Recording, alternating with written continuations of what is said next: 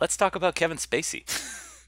Well, there's no way to ease into the topic of the amount of sexual assault that's going on in our beloved film industry. I wouldn't I call it should the say beloved entertainment film industry, really. industry. Yeah, I guess that's true. Ugh. But no, the Kevin Spacey thing. Obviously, he's a monster. But Ridley Scott's also a monster Go because ahead. he's got this movie coming out, awards baity. I think it's called like All the Cash in the Planet. And No, it's all the dough in the galaxy. okay, All the Dough in the Galaxy. And It's the rip from the headline, not rip from the headlines, but the true story mhm, of the kidnapping of a Getty heir, a heir to the Getty fortune. mhm, And Kevin Spacey plays J. Paul Getty, who famously kind of refused to negotiate with the terrorists, and then tried to negotiate them down, rather than mhm. try to save the life of his grandson. But yeah, it's in line with all these other prestige, pictures that win Oscars every year. Yep. And so Kevin Spacey was playing the John Paul Getty, and he was under like 10 pounds of makeup and special effects to look like John Paul Getty. Yeah, puts on a Texas accent. And so obviously this was a huge Oscar contender until obviously all this truth came out about Kevin Spacey. And so Ridley Scott, being the businessman that he is like, well, I'm not abandoning this project. No. No, what I'm going to do is I'm going to get Chris Plummer and I'm going to bring back Mark Wahlberg and Michelle Williams. We're going to reshoot everything in 2 weeks, and Yeah. we're going to use digital effects. He's a goblin in this instance. He's Ridley Scott's a goblin, so he's like, yes, we're gonna, because I'm not just gonna let this sit on a shelf. No, I need my precious awards. Yeah, I need to he's get my Gollum. money back. Yeah, he's Gollum in this case, and the Oscars are his precious. Yes, it's just like let it sit on a shelf. You know, the movie's done. Just like abandon it. Give it up. That's what No they one cares. Yeah, that's what they're gonna do with "I Love You, Daddy," which, based on the reviews, should be rightfully shelved for the rest of time. Exactly. It's not like this is a huge artistic achievement. This is a middle brow movie. Okay, well, John, I mean, reserve your judgment until you actually see it, and then No, you find out come on, it's Ridley it's the most Scott. revelatory movie since Harold and Maude. I don't know. Oh, please, come on. Ugh, I just yeah, like this is I know, yeah. ridiculous. This is where the insidious nature of business and commerce, like, has which has in a way fostered this terrible cycle of abuse and patriarchy, kind of rears its Well, ugly head again. and this is where I feel terrible because I'm getting more righteously indignant about this than the actual sexual Yeah. assault. No, I mean, God bless I believe it's Sony Pictures or whatever, if they think they can turn this around in 2 weeks, completely uh, excising Kevin Spacey from their movie. I mean, I God know. bless them. God bless the Orchard too, and every other company that's cut ties with Louis C.K. in light of those revelations. I mean, Mm. even if it's not brought to court, I mean, it deserves punishment, and he seems to be getting that. Is it to save face or is it to like keep them from getting residuals? Like, is this to stop them from getting future earnings from these movies, or is it just kind of No, no, to no, save no. It's face? all PR. Oh, okay. Oh. Yeah, I. The Orchard was not going to get Buffalo box office from "I Love You, Daddy." I don't know. A lot of people love Manhattan, and they love Woody Allen. Wonder Wheel coming in December. Yeah. I wonder. I don't even know who distributes Woody Allen movies anymore, but Amazon, oh, that's right. and they were doing so well. Absolutely, they're another company that well, they've got money to burn. Again, they could just put it on a shelf. They could save face, but no, they're going to You be can just they're dump going it to on be Prime. yeah, they're going to be infecting every bit of our lives anyway. So we won't have a choice. We can't be like, oh, purchasing this product makes me feel icky because we'll have nowhere else Yeah. to go. Uh, Welcome to the Aspiring Snobs podcast, where we flippantly discuss the hot topics of the day, insensitively discuss the hot topics of the day. yes. Speaking of hot topics, Justice League is opening Good soon. one. Yes, I see what you did there. Yes. High five. And so we decided to revisit one of the original DC superheroes. Probably the most popular superhero of film history, I would say. Oh, absolutely. He's gone Mhm. through 10 iterations at this point.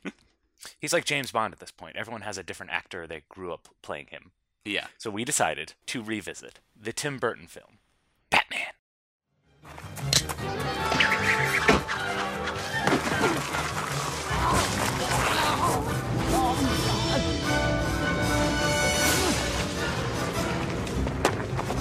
Don't kill me!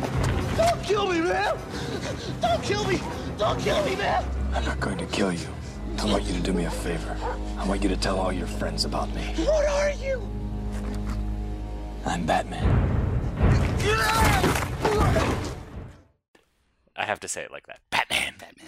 1989. A good year for movies? A good year for summer movies. For blockbusters, Okay. let's say. Yeah. All right. Yeah. And UHF.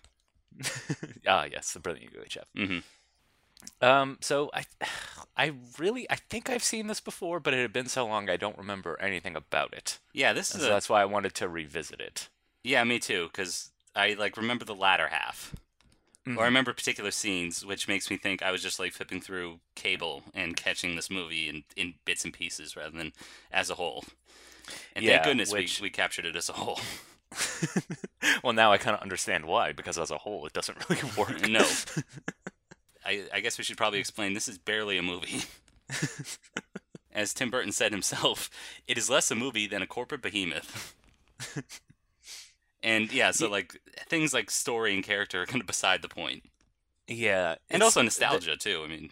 Well, I mean, at this point, Batman wasn't the cultural icon that he was now. No. And I think looking back, this movie probably helped propel him to the status that he is at today. I'm speaking as if he's a real person instead of a fictional character. But, the legacy of this movie outweighs its quality quite a bit. Because this is a very shaggy movie. There's a very basic tenet of storytelling, which you've probably all heard of, but I'm going to repeat for you. Mm-hmm. It's the and then principle. Yes. If the plot points of your movie are connected with and then, you're telling a very boring story. Your story beat should be punctuated with a therefore and a but. Yeah, so... And this movie is just a series of and thens. The Joker does this, and then Batman does that, Yeah. and then, and it's just so boring story-wise. There's nothing going on.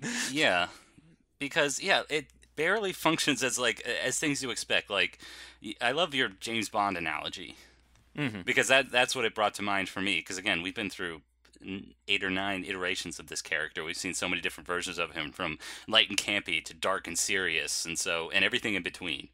And so I was picturing it in a James Bond movie, which has had kind of similar things. It's been campy at times, it's been dark and brooding at times, but there's a very strict structure that James Bond movies follow. And so, you have the same expectations. You have an opening scene that's kind of disconnected from the main plot, but kind of sets the tone. Then you have an opening credit sequence, and then you have the introduction to the mission, and he meets with his authority M, and then Moneypenny, and there's some light dialogue there, and then we go to our first, and then we start globetrotting. But like you said, there are complications in there, so that it's not just one scene following another without kind of forward momentum or purpose. But this, we literally start on. We don't even start with Batman. The first few scenes of the movie are with our villain and our love interest.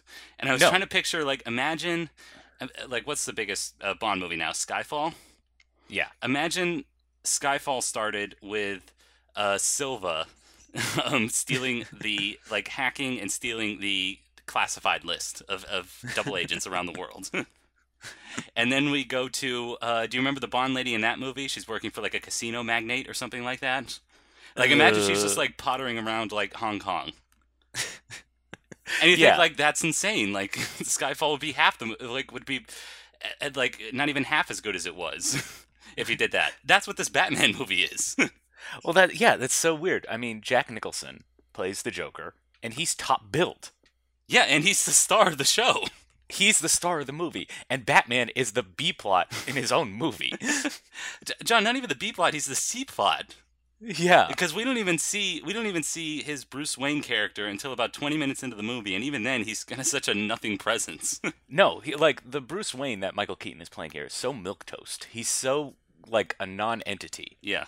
There's a lot of different ways you can play Bruce Wayne. You can play up the kind of playboy attitude, the cavalier, and instead Michael Keaton plays him as a lonely nerd who's kind of alone in his house. He's kind of but we see him throw this lavish party as a fundraiser. So it's clearly he's a man about town sometimes, but most of the time, and the only reason we know he's a weirdo, quote unquote, is because other characters call him a weirdo.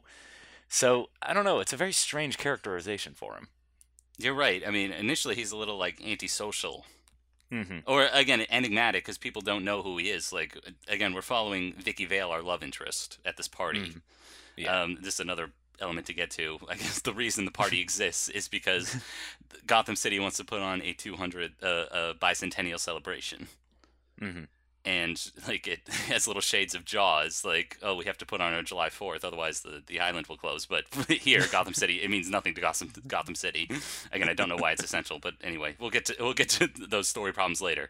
But Vicky Vale plays an intrepid photographer and reporter, and she wants to meet Bruce Wayne, and so she runs into Michael Keaton, who's playing Bruce Wayne. She doesn't know who he is, but he's like, oh yeah, let's go look for him or something like that. And here I was expecting like him to put on the charm. Yeah. Or something like that, or to at least explain some of the things, because then they walk into an ornate room with tons of suits of armor or something like that. But he's not talking. He's not characterizing or, like, again, delivering any presence. No. And it's not until another character comes in who's like, oh, this is Bruce Wayne. And like suddenly we're supposed to be like shocked, like, whoa, the boring man who, again, didn't say anything earlier. Well, and again, it's kind of emblematic of the first scene where we're introduced to Batman, which in principle I thought was kind of clever, but again, they stretch it out and kind of like ruin the whole tension. Yeah. The very first scene that we're introduced to Batman, we see a mother and father getting their son out of the theater. Monarch Theater. I don't know if that people, yeah, again, without nerd culture being what it is, people know that it's the Monarch Theater, but exactly, yeah. And like if they weren't making it so painfully obvious that this wasn't Thomas and Martha Wayne, we would maybe think that, oh, maybe this is the origin story. Maybe this is Bruce Wayne. Mm-hmm. Obviously, it's not, because these people are dressed very casually, and also at one point he says, Harold, you don't know where you're going. Everyone knows it's Thomas Wayne, dude. Come on. Yeah, that's the thing. I was wondering in 1989, when there weren't Saturday morning, like 8 different Saturday morning cartoon shows and 10 different movies, like, would people know? They would just know, like, how familiar would people be with Bruce Wayne's origin story? Mm-hmm. Like, would they know Thomas and Martha Wayne? Exactly. And so we follow them, we see them get mugged, but they don't get shot. They just get robbed, and then the robbers leave. And then you see Batman in the shadows start lurking, start following them. And then they casually start up a conversation, talking over their winnings, like, have you heard about this big bat creature? That's the other problem, too. Yeah, this is like a 50s movie. Exactly. Like, they're playing to the cheap seats. Very true. There's a lot of histrionics, like a lot of diction. Yeah.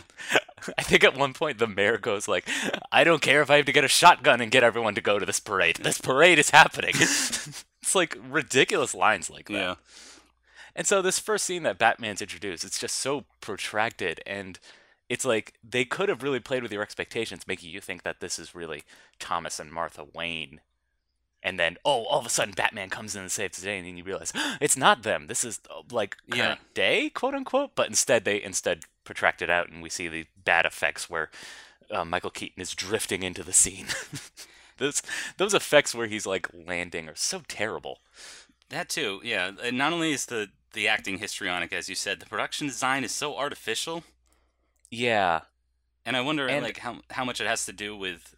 Because we're not going to get into this yet, but this had a troubled production. Like, this movie was a mess, and I think it kind of translates on screen and how the story plays out. Well, I wonder, like, how it also, like, set-wise, and also, like you said, like, he should be saving the day, but the family gets mugged, and their money isn't returned. Their money and possessions aren't returned. Yeah, he doesn't really save the day. Again, it's too protracted, and the only reason it's protracted is so we can get that one scene where the two muggers are talking about, this Batman character. Yeah. I'm of two minds about the production design. Okay. Because on the one hand, I do kind of like the look and feel of a movie that feels intentionally artificial. I'm on the opposite I mean, I know you like. I want to be absorbed. I want to pretend that this is real, some form of reality. But I think I appreciate that now, looking back on this movie, because so much of comic book movies now rely on verisimilitude. Well, for instance, in Thor Ragnarok, in the first 10 minutes, there is a very ill-advised joke about how easy it is to get an AR-15 in Texas. Oh, what, really? Yeah. Yeah. No one's talking about that, but there is a gun well, because the movie's joke. Good, you know.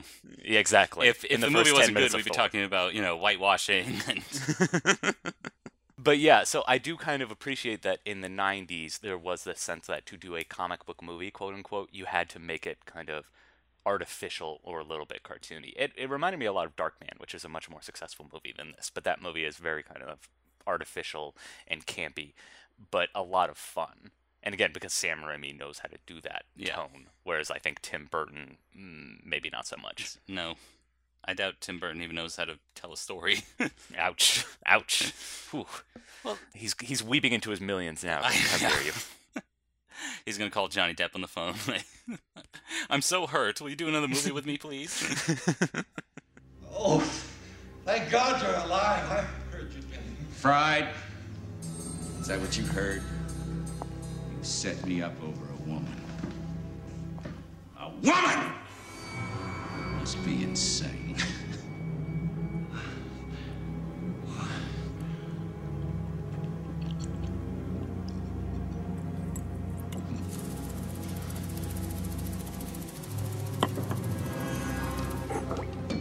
Don't bother. Your life won't be worth spit! I've been dead once already. It's very liberating. You should think of it as therapy. Jack, listen. Maybe we can cut a deal. Jack? Jack is dead, my friend.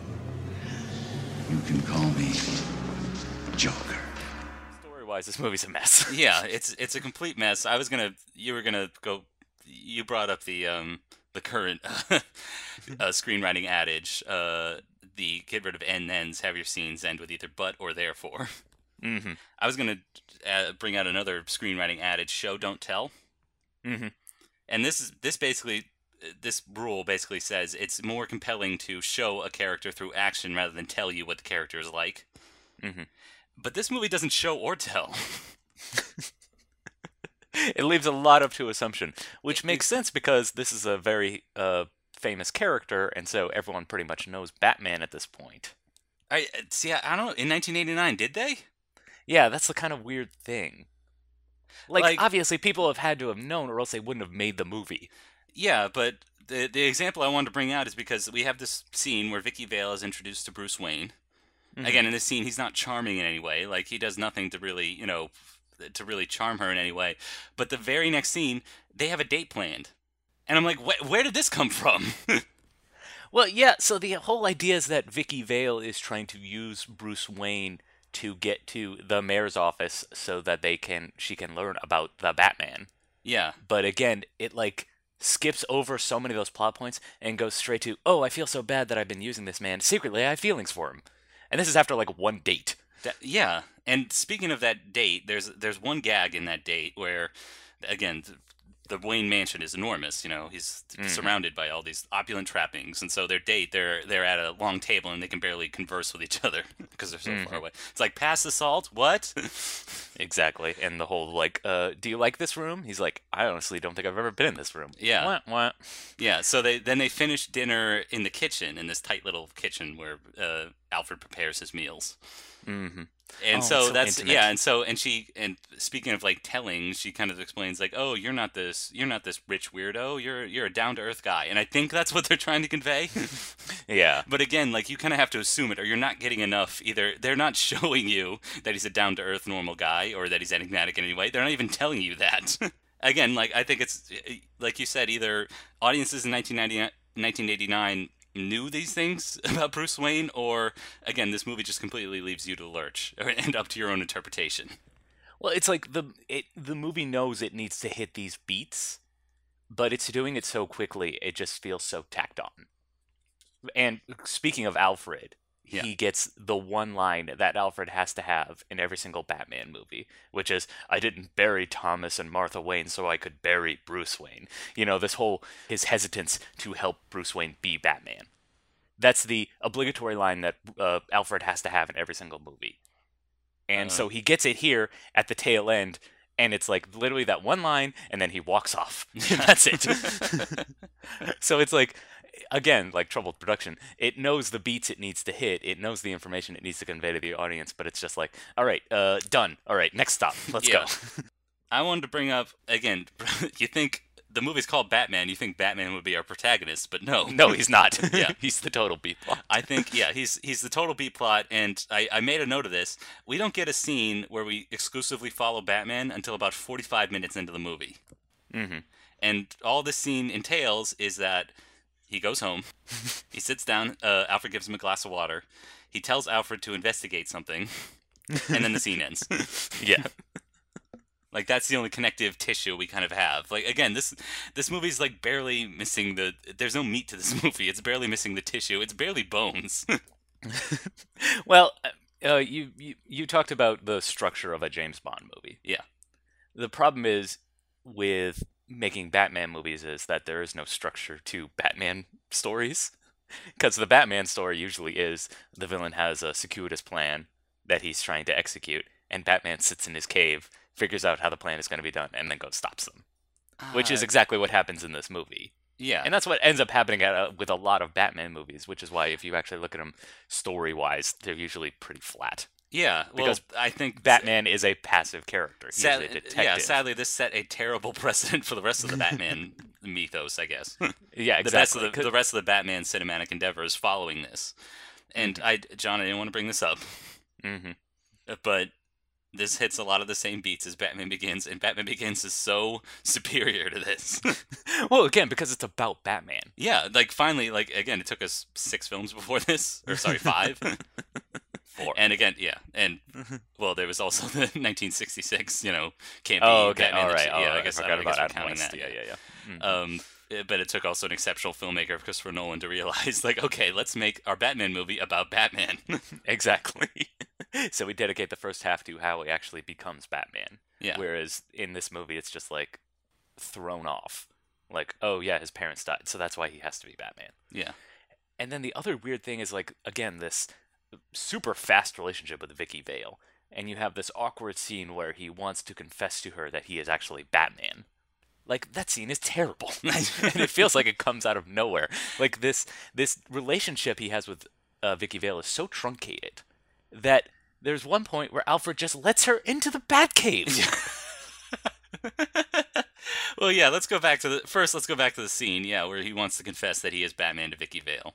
And it points to another problem. Like, there's no chemistry between Michael Keaton and Kim Basinger. I don't like talking about, like, chemistry because it is so subjective, but, like, you can just see it. Like, again, there's so few shots where there are the two of them together. And you can say, oh, that's an artistic choice. I mean, they're literally separated by the secret, so... Yeah, exactly. They should be framed separately, but... They're living separate lives because Bruce Wayne's life is complicated. Yeah, Get it? He's got to be Batman. Yeah, but... I don't know, like, Michael Keaton, again, he gives off nothing. Like, No. And Kim Basinger is such a kind of, like, lightweight in this role, too. And you're right, in terms of, like, missing connective tissue. Later, she just comes... I guess she just intuits that he's Batman, or he just goes to Alfred, like, oh, let me show you, like, I don't know, maybe Alfred is, sadly sundowning, or, suffering from dementia. Well, and just like, oh, right here, milady. And then does all the complicated, behind the bookshelf and down the pole. And like, it feels like there was a scene missing where Vicky Vale goes to Wayne Manor. Yeah. Talks to Alfred, going like, what's going on? And this would be after the whole, like, I don't like you being Batman, Alfred says. And so Alfred leads her down. But again, we don't get that scene. So it's just like Vicky Vale just appears in the Batcave at one point. Yeah. Or maybe at one point he does rescue Vicky Vale. In the only sequence that works. We'll get to it when we talk about the Joker and Jack Nicholson's performance. Yeah. But he rescues her, takes her to the Batcave, and I thought there was going to be the reveal or something like that. Like, that would make more sense. Again, this movie's missing. Where's the through line here? And I'll leave it at the feet of this kind of troubled production and Tim Burton working on like 5 other movies at this point. Like, Warner Brothers, like, we got to put it out at this date and this time. Like, Yeah, this is a huge tentpole merchandising potential. Yeah, with like 15 different screenwriters like furiously working away trying to put this cobble this mess together. Yeah, I mean, you're right. It doesn't show or tell. So again, going back to that whole Vicky just appears in the Batcave. Yeah. But I guess, like, yeah, we should talk about the start of the show, which is Jack Nicholson as the Joker. Yes, who is magnificently introduced, sitting in a chair. It's the brightest spot of the movie because he's having so much fun. I know. Well, it's having so much fun, but it's so disconnected from everything else. That is very true. In a very disconnected, disjointed movie. Yeah, and again, like, if you think about it, none of it makes any sense. Like, he becomes the Joker because he's set up by a fellow gangster to take the fall. Played by From Jack the cops. Palance, yeah. Yeah, he has a cop on his payroll, and he basically sets up Jack Napier, who's the Joker. This line really stuck out to me. So he has this cop on his payroll, and he's gonna have the cop kill Jack, and he's giving orders to the big raid, the other cops who are gonna bust him, and he goes, "Shoot to kill. You know what I mean." Like, is there another way to interpret that line? Oh, shoot to kill one guy. Yeah, I guess. Like, it's just a lot of weird choices in this movie. Just, like, Yeah. a lot of weird... What if we say no?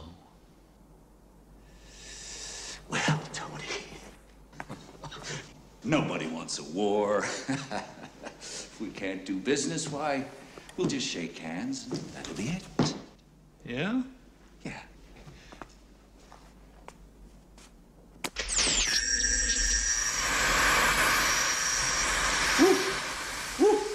Oh, I got a live one here.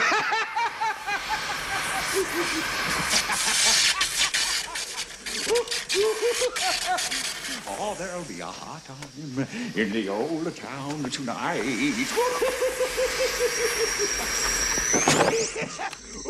Yeah, speaking... Well, I'm going to tell you something that's not weird, and that's Jack Nicholson as Jack Napier. Mm-hmm. Because again, I point to this, like, kind of lackluster introduction. Like, usually you want, like... Again, let's compare this to Skyfall. We introduce Javier Bardem's villain with, like, this long monologue. Mm-hmm. And he's got... And, James Bond is tied up, and, there's a great, dialogue following that. But this, he's just sitting in a chair. He treats women, again, connecting to Hollywood industry standards. They plan a drug deal, or he shakes down a corrupt cop. Mm-hmm. But, like, again, I didn't know, like, what did he want? Like, what was he doing, sort of? Like, he just kind of shows up in scenes, looks intimidating, and then eventually goes to the chemical factory and becomes the Joker. Yeah. Like, and so, like, this first scene, like, I think at this point they didn't know that, spoiler alert, Jack Napier was going to be the person who killed Bruce Wayne's parents. Yes. Yeah. But again, Which is... if they, like, establish that earlier, or establish, like, that Jack Napier wants something, Mm-hmm. like, even to be the biggest criminal in the city or something like that, and does something diabolical, he doesn't do anything diabolical. Like, he's like barely a character at this point. No, and that's and again, it goes back to that whole Bruce Wayne problem. It's like, you're such a weirdo, Bruce Wayne. It's like, we know he's a psycho because you're a psycho, Jack. But we don't see him, like, act intimidating or psycho-esque at all. No. And it's only after he becomes the Joker do we see, like, the craziness that he's capable of. Yeah, but again, that's not set up by anything in the first 15 minutes where he's strictly Well, playing Jack Napier. Let's talk about a little history. Let's talk about the comics, shall we? Yeah, sure. This is inspired by a Alan Moore penned story called The Killing Joke. Yeah, well, it's really inspired by the whole sea change that Batman underwent. From, again, 70s. starting in, like, Detective Comics, like, like, hot crackers, Batman, we've got a caper. Exactly. To a silly, campy 60 TV show to, in the 80s, dark, brooding, gothic. Well, yeah, and that's what really inspired this Yeah, movie. it started in the 70s. And Oh, okay, I thought it was the it 80s. started, yeah. And The Killing Joke is obviously one of the kind of big stories, and it talks about this origin of the Joker, which is very similar to this story. He's kind of a patsy for the mob, but the whole point is the fact that he's a patsy and he's very milquetoast. He's very weak. Mm-hmm. He's a very weak-willed character. So there's a And contrast. he's a comedian, I think. Yeah, he's a failed comedian. Yeah. He just wants to make people laugh. So he's like this kind of weak-willed, sad character to start, and then after the chemical bath, he comes out this monster. We get this baptism by fire. We get this transformation. We don't really get that in this movie. No. Well, it's kind of combined, like, he's got to be a gangster. Like, again, he can't just be a failed comedian or something like that. He can't be weak-willed. Mm-hmm. Yeah. Because, again, we have to set up later that he's the guy he has this personal connection to Batman. That's true. Yeah. So And instead, he just gets no personality no, whatsoever. yeah. So he gets nothing until So it's more like they set up the mechanics of the origin story. It's like they built the engine with no car around it. Again, they just got to hit the plot points. We hit the plot point. All right, moving on. Yeah. But you're right. It is having a lot of fun, and I guess where it is effective is how like horrific and that the Joker can act. Yeah. Because there's one thing. I mean, this is ostensibly marketed to kids, pretty much. That is true. Yeah. But there is one scene kind of ripped out of The Untouchables, where they have a meeting of the mob, and the Joker comes in and takes out a mob member. In The Untouchables, it's with a baseball bat. In this scene, it's with an electrocuting hand Joy buzzer.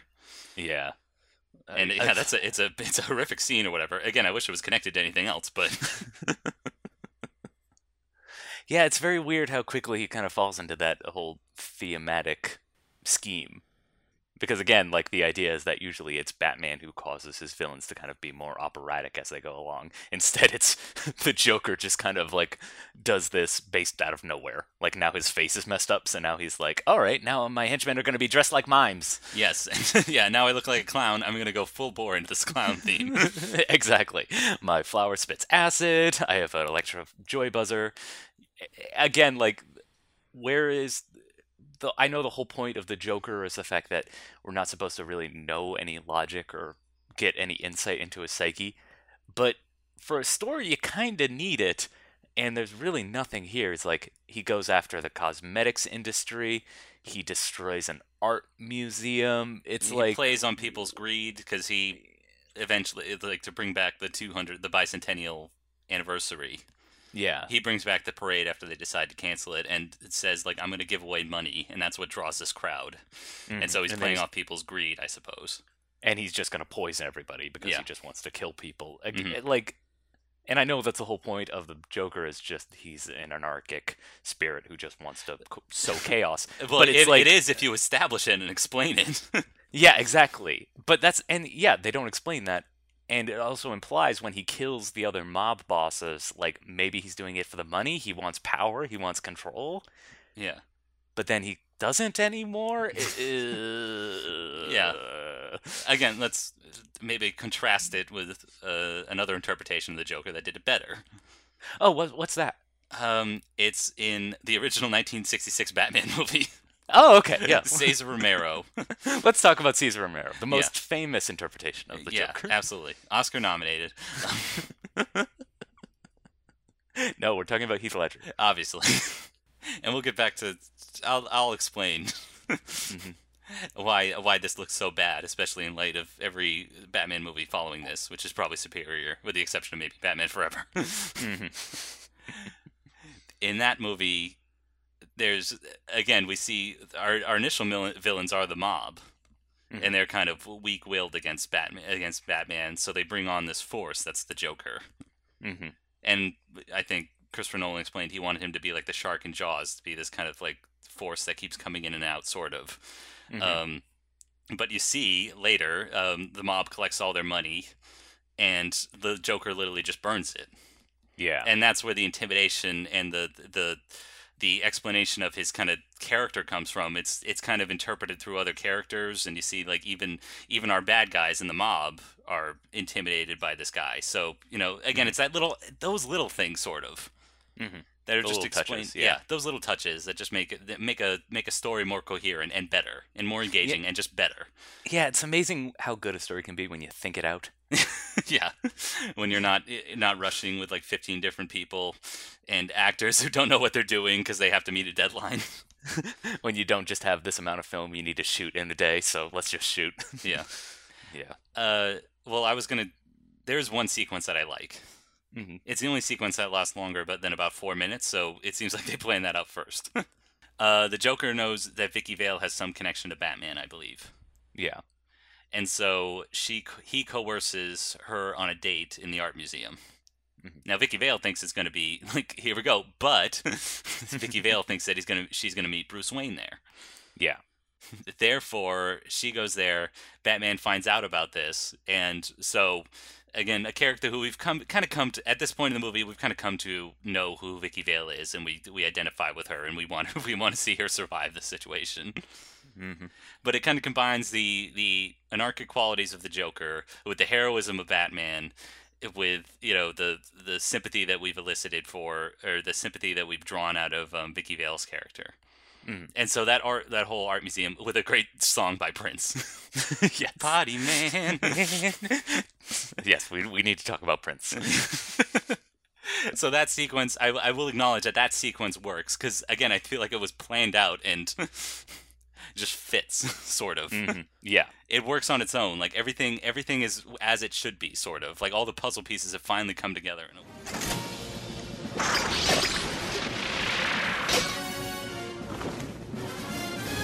Hold on.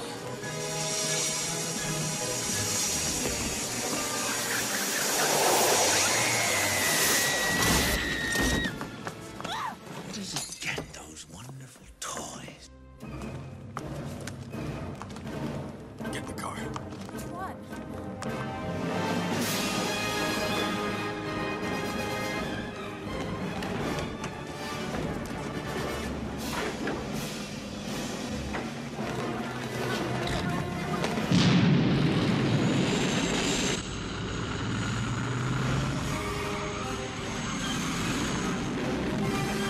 So yeah, again, I don't want it to sound like I'm completely down on this movie, but No, I think there's some good qualities to it, but you're Yeah. right. It's just overall, it's a complete mess. yeah. And like one of the most kind of like the worst parts about the movie is they didn't really have an ending for it. No, I guess they knew they wanted to do this Centennial Parade. Speaking of which, I mean, I alluded to earlier, Christopher Nolan, in his interpretation, the Joker wanted the Joker to be like Jaws. Mhm. And again, speaking of things that don't work in this movie, again, there's no reason for them to keep the bicentennial on. Well, no, and they don't. It's all the Joker. Yeah. Yeah. It's all the Joker. And again, like apparently that's also supposed to explain why there's no policemen at that parade. Yeah. Which I had to like read elsewhere, like why there was no policeman at that parade. It's explained in the novelization. Exactly. But yeah, the ending, like he kidnaps Vicky Vale. And again, his interest in Vicky Vale doesn't really make any sense. He's trying to use her to get to the Batman, which is kind of a nice parallel to him trying to use Bruce Wayne. But again, these beats just happen so quickly, it just kind of like falls out of your mind. Yeah. And they climb up this cathedral, and the problem is with this movie is like Batman should be this kind of presence and this force. Mm-hmm. He should be like this folk hero, and he should just like appear and like surprise you. But the problem is they never really do that. Like with the opening scene, we see Batman kind of tail them for a bit, and we see Batman's Tail plane are the guys who assaulted the family. Yeah, and we see Batman crash his plane at the climax of the movie. And like we should be led to believe, oh, he's dead. But no, he gets up. He's clearly like bruised and battered, but he starts following them. And we watch in real time as they climb the stairs of this cathedral. Yeah. And it's like, how much better would it have been if we were led to believe that Batman were actually dead and that the Joker is actually going to get away, and then all of a sudden Batman appear? Like, how cool would that be? That would instead be of like better. the yeah. John, instead you of should this, have been hired. I know. Hollywood. If you want somebody who's not going to sexually assault anybody. Thank you. So instead, we get this stupid climax at the top of this cathedral, which is somehow the tallest building in Gotham. With like, Do they say that? Ninjas. Okay, the worst part about this movie is the Joker apparently has ninjas on his payroll just out of nowhere. And I don't know if they're trying to I don't know if they're trying to ape that scene from Raiders of the Lost Ark. There's one that has two swords, and then Batman instantly disposes of him. But then there's like this big tough black guy who you think is almost gonna get him, but then Batman throws him over the edge. It's so it's dumb. very reminiscent of Wild Wild West. when Jim West, played by Will Smith, goes through these different levels of baddies. In case you need a reminder. Yeah, and the classic Wild Wild West. Yes, that movie was also produced by John Peters, who got his start in Hollywood as, I believe, Barbra Streisand's hairdresser. So this is the man you want producing your quality superhero flicks. Yes. We're diving into Hollywood history here, folks. Yeah. This is the kind of information you'll get from us. Yep. And he eventually disposes of the Joker by tying him to a gargoyle as the helicopter's taking it's a little off, convoluted. and, Like they flip over the edge. Again, it's like every other climax you've ever seen from a high place. yeah, they're like literally the cliffhanger. Yeah. He's dangling, and he saves. I think, and I think, I can't confirm this, but I think they shot this end sequence, and Jack Nicholson and the other characters were like, wait, why am I going up here? And this is when they kind of rewrote and reshot a scene where it's like, oh, that's Joker's escape plan. Yes. And also to pad the running time, he mentions to the walkie-talkie, when he's talking to the walkie-talkie, like, to get the helicopter to come to him, he says, make it 10 minutes. And it literally plays out in real time. For 10 minutes, we watch them walk up these stairs. Yeah. Really lost me at this point. Nice. Yeah, But John, you got a cool bat signal at the end. Great. We got our nod to that, yeah. Yeah. So, yeah, this movie does sensation well. Like a lot of movies in the 80s, it was just sensation. It was just one scene, like one set piece after another. Exactly. But, yeah, there's not enough set pieces in about the first 45 minutes. Mm-hmm. And then at the end, like, again, without anything established, it's just a loose connection of just scenes. Yeah. And again, this movie obviously really connected with kids. Like, just the merchandising potential alone. Yeah. That's the other thing. So, we should probably explain, no, we are not 80s kids. We're not. We were born. 80s Yeah, kids. we were literally born a year before this movie was made. So by this point, like, if there are any hardcore fans of this movie that come back like, oh, you don't understand, this is the original. We have to. We'll tell you whatever, Grandpa. We had a great cartoon series and Christopher Nolan movies. Which I'm sure in years, there's going to be another movie version of Batman, and we're going to be like, well, no, the Christopher Nolan movies are the epitome of this series, and those kids will be on Snapchat saying, whatever, Grandpa, the Lego Batman movie is clearly superior, and they'll be right too. I mean, I shudder the thought of the kids in their holodecks being like, wasn't Ben Affleck the best Batman ever? John, and you know what? I can't argue. We can't I can't prove argue. them wrong, can we? I know we can't. We can't prove them wrong because my holodeck is just broken, and I'm like, I don't understand this newfangled technology. Exactly. Yeah, they're immortal lines like "I'm rich." Why did you say that name? Justice League coming out this Friday. The excitement is palpable. Yeah. God, can you imagine if Thor Ragnarok beat the weekend box office that movie? Oh, God. John, no, you will see bodies flying out of windows at the Warner Brothers offices. I swear, John, really got to ride this. Come on, they need this. People, come on. The fine folks at the WB need your support now more than ever. This is not For an just endorsement. $12 and 2.5 hours of your time. This is not an endorsement, but come on. Come on, yeah. They're not Marvel. They need a win. Well, we'll wait till see how it does in China. Okay, that's what's important. Yeah, exactly.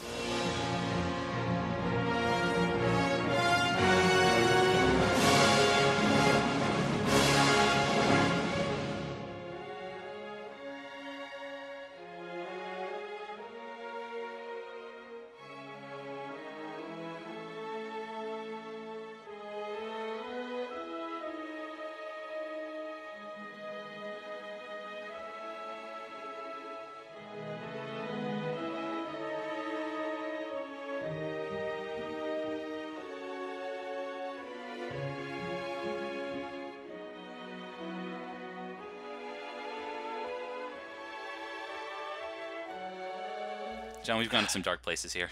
Yes, we have. Yeah. So dark. Mhm. The dark night of the soul.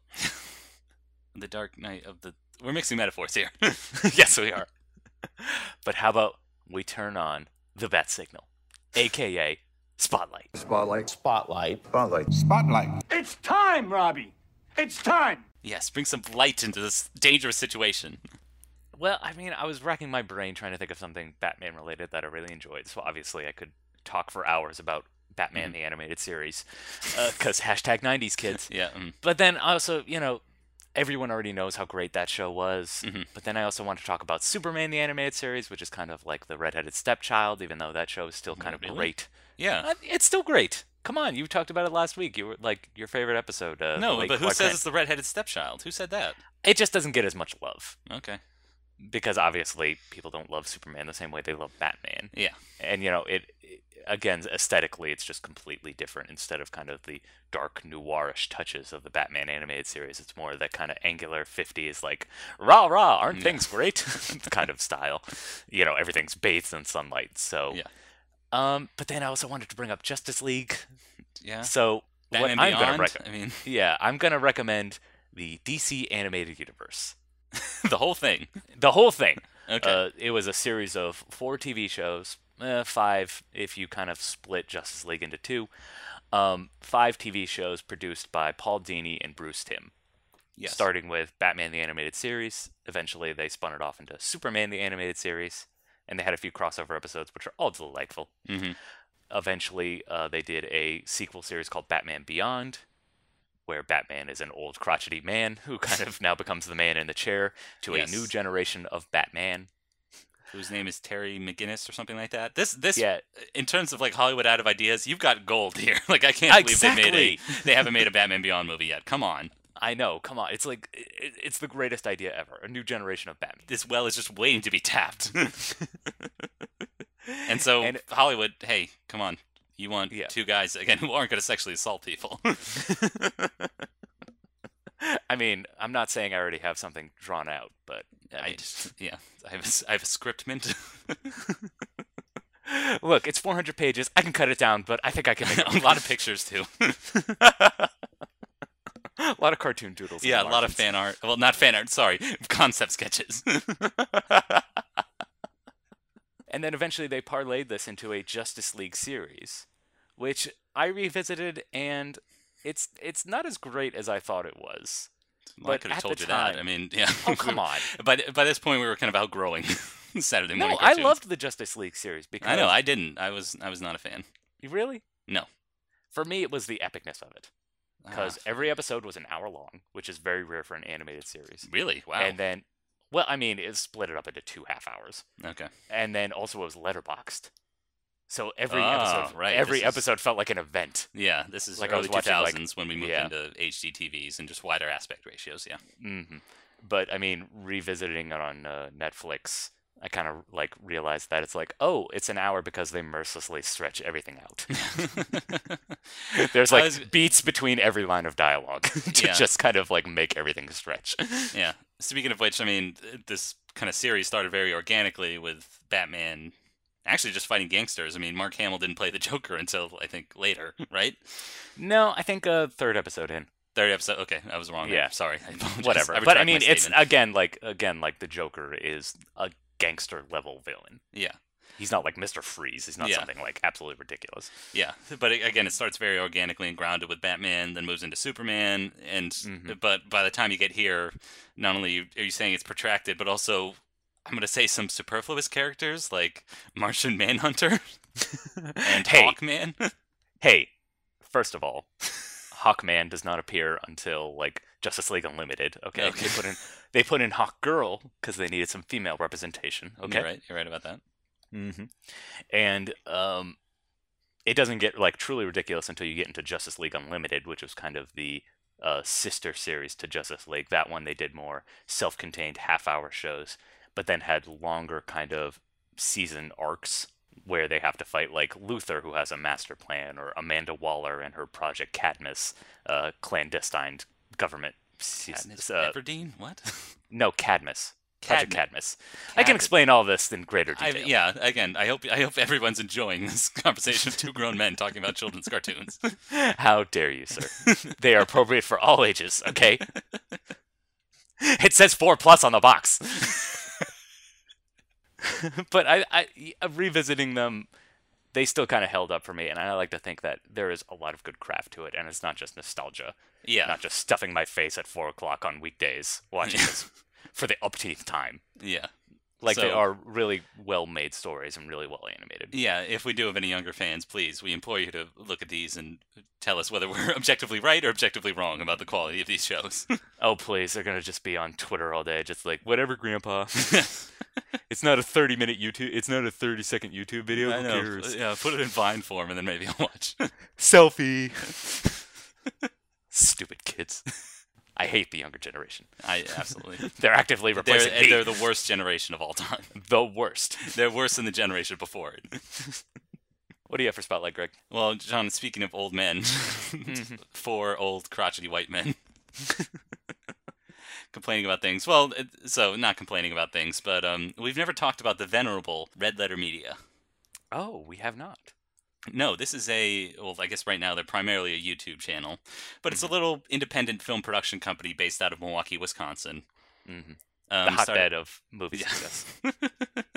And it's started by a guy named Mike Staklasa. They're most famous for a character named Mr. Plinkett, who is a depraved 70-year-old man, or sorry, 100-plus-year-old man, who does these very long takedowns of movies like Star Wars, the prequels, and Star Trek. But no one really cares about the Star Trek movies because Mike Staklasa is the biggest Star Trek nerd imaginable. I wouldn't call them takedowns. I mean, they're just incisive film analysis. Mm-hmm. Yeah, but again, it's kind of crotchety, but still very funny, the levels of depravity that they go. Mm-hmm. Again, we're talking older white male humor. They do some other quality programming, such as a movie review show called Half in the Bag. Mm-hmm. And my favorite show, which I want to spotlight here, is called Best of the Worst. Ah. Now, these guys are all cinephiles, but they also, in that, they also love schlocky, bad B-movies. Mm-hmm. And this movie kind of shines a spotlight on some of their favorite B-movies. Sometimes doesn't always work out. Most of the time, they're frequently bored. Yeah, a lot of the time, they select movies at random through a bunch of elaborate, wheels and plinko machines and things like that. And it doesn't always work out, but they always find a way to wring laughs even out of the worst movies. But more often than not, I will say more often than not, they do find diamonds in the rough. Mm-hmm. And in particular, what really the impetus for was their last episode where they exclusively focus on one movie, a very, very special movie called Suburban Sasquatch. Mm.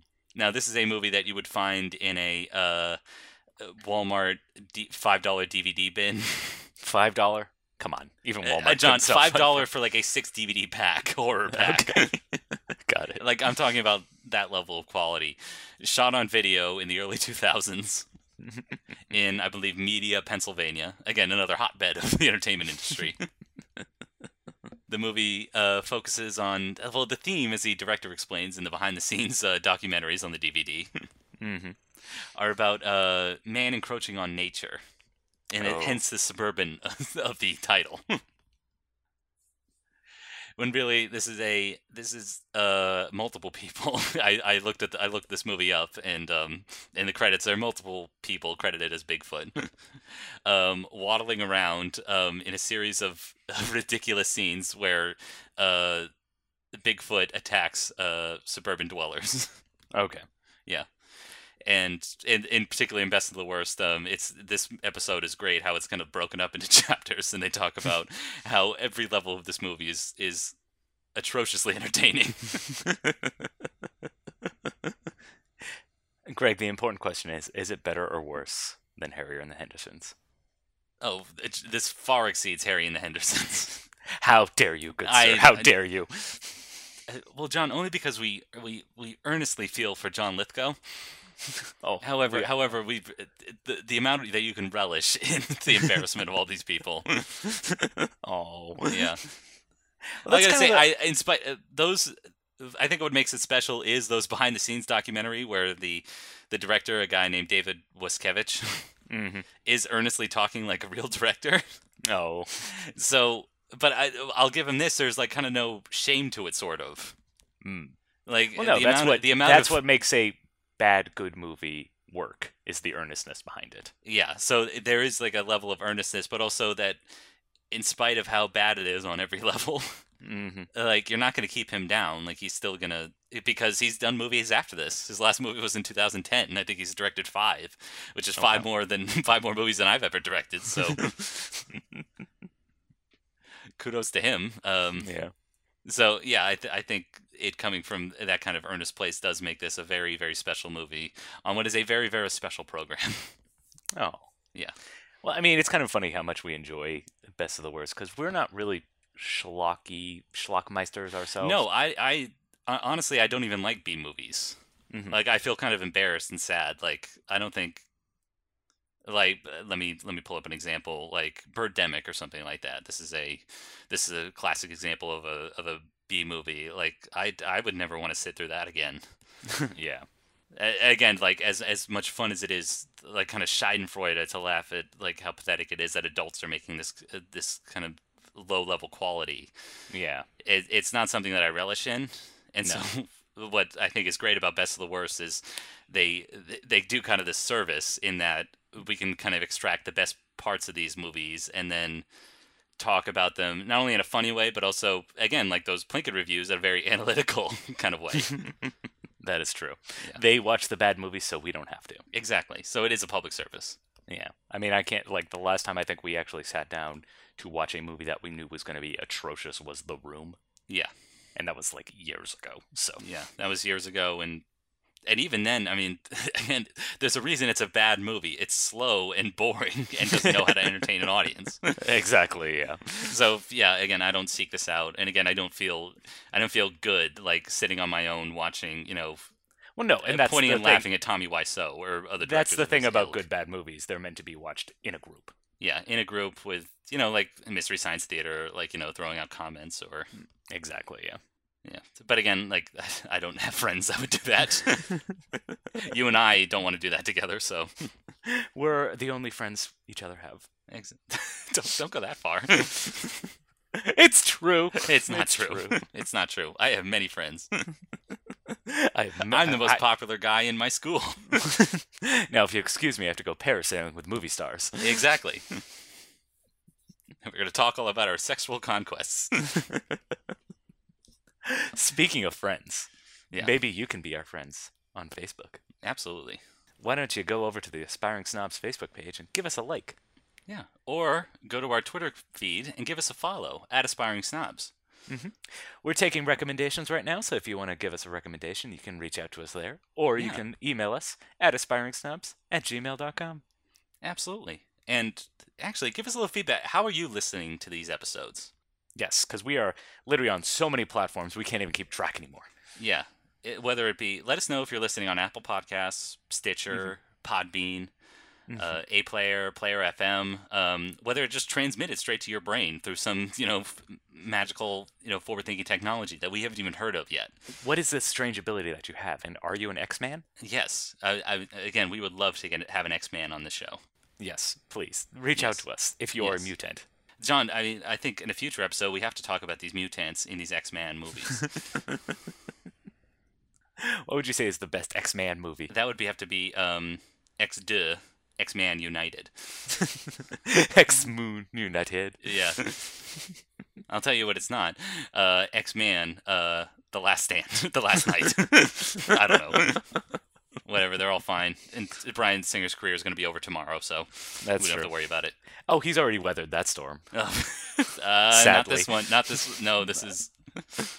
That wave is cresting again. Yeah, this is a brave new world, John. We have hurricane after hurricane. You're not going to survive long.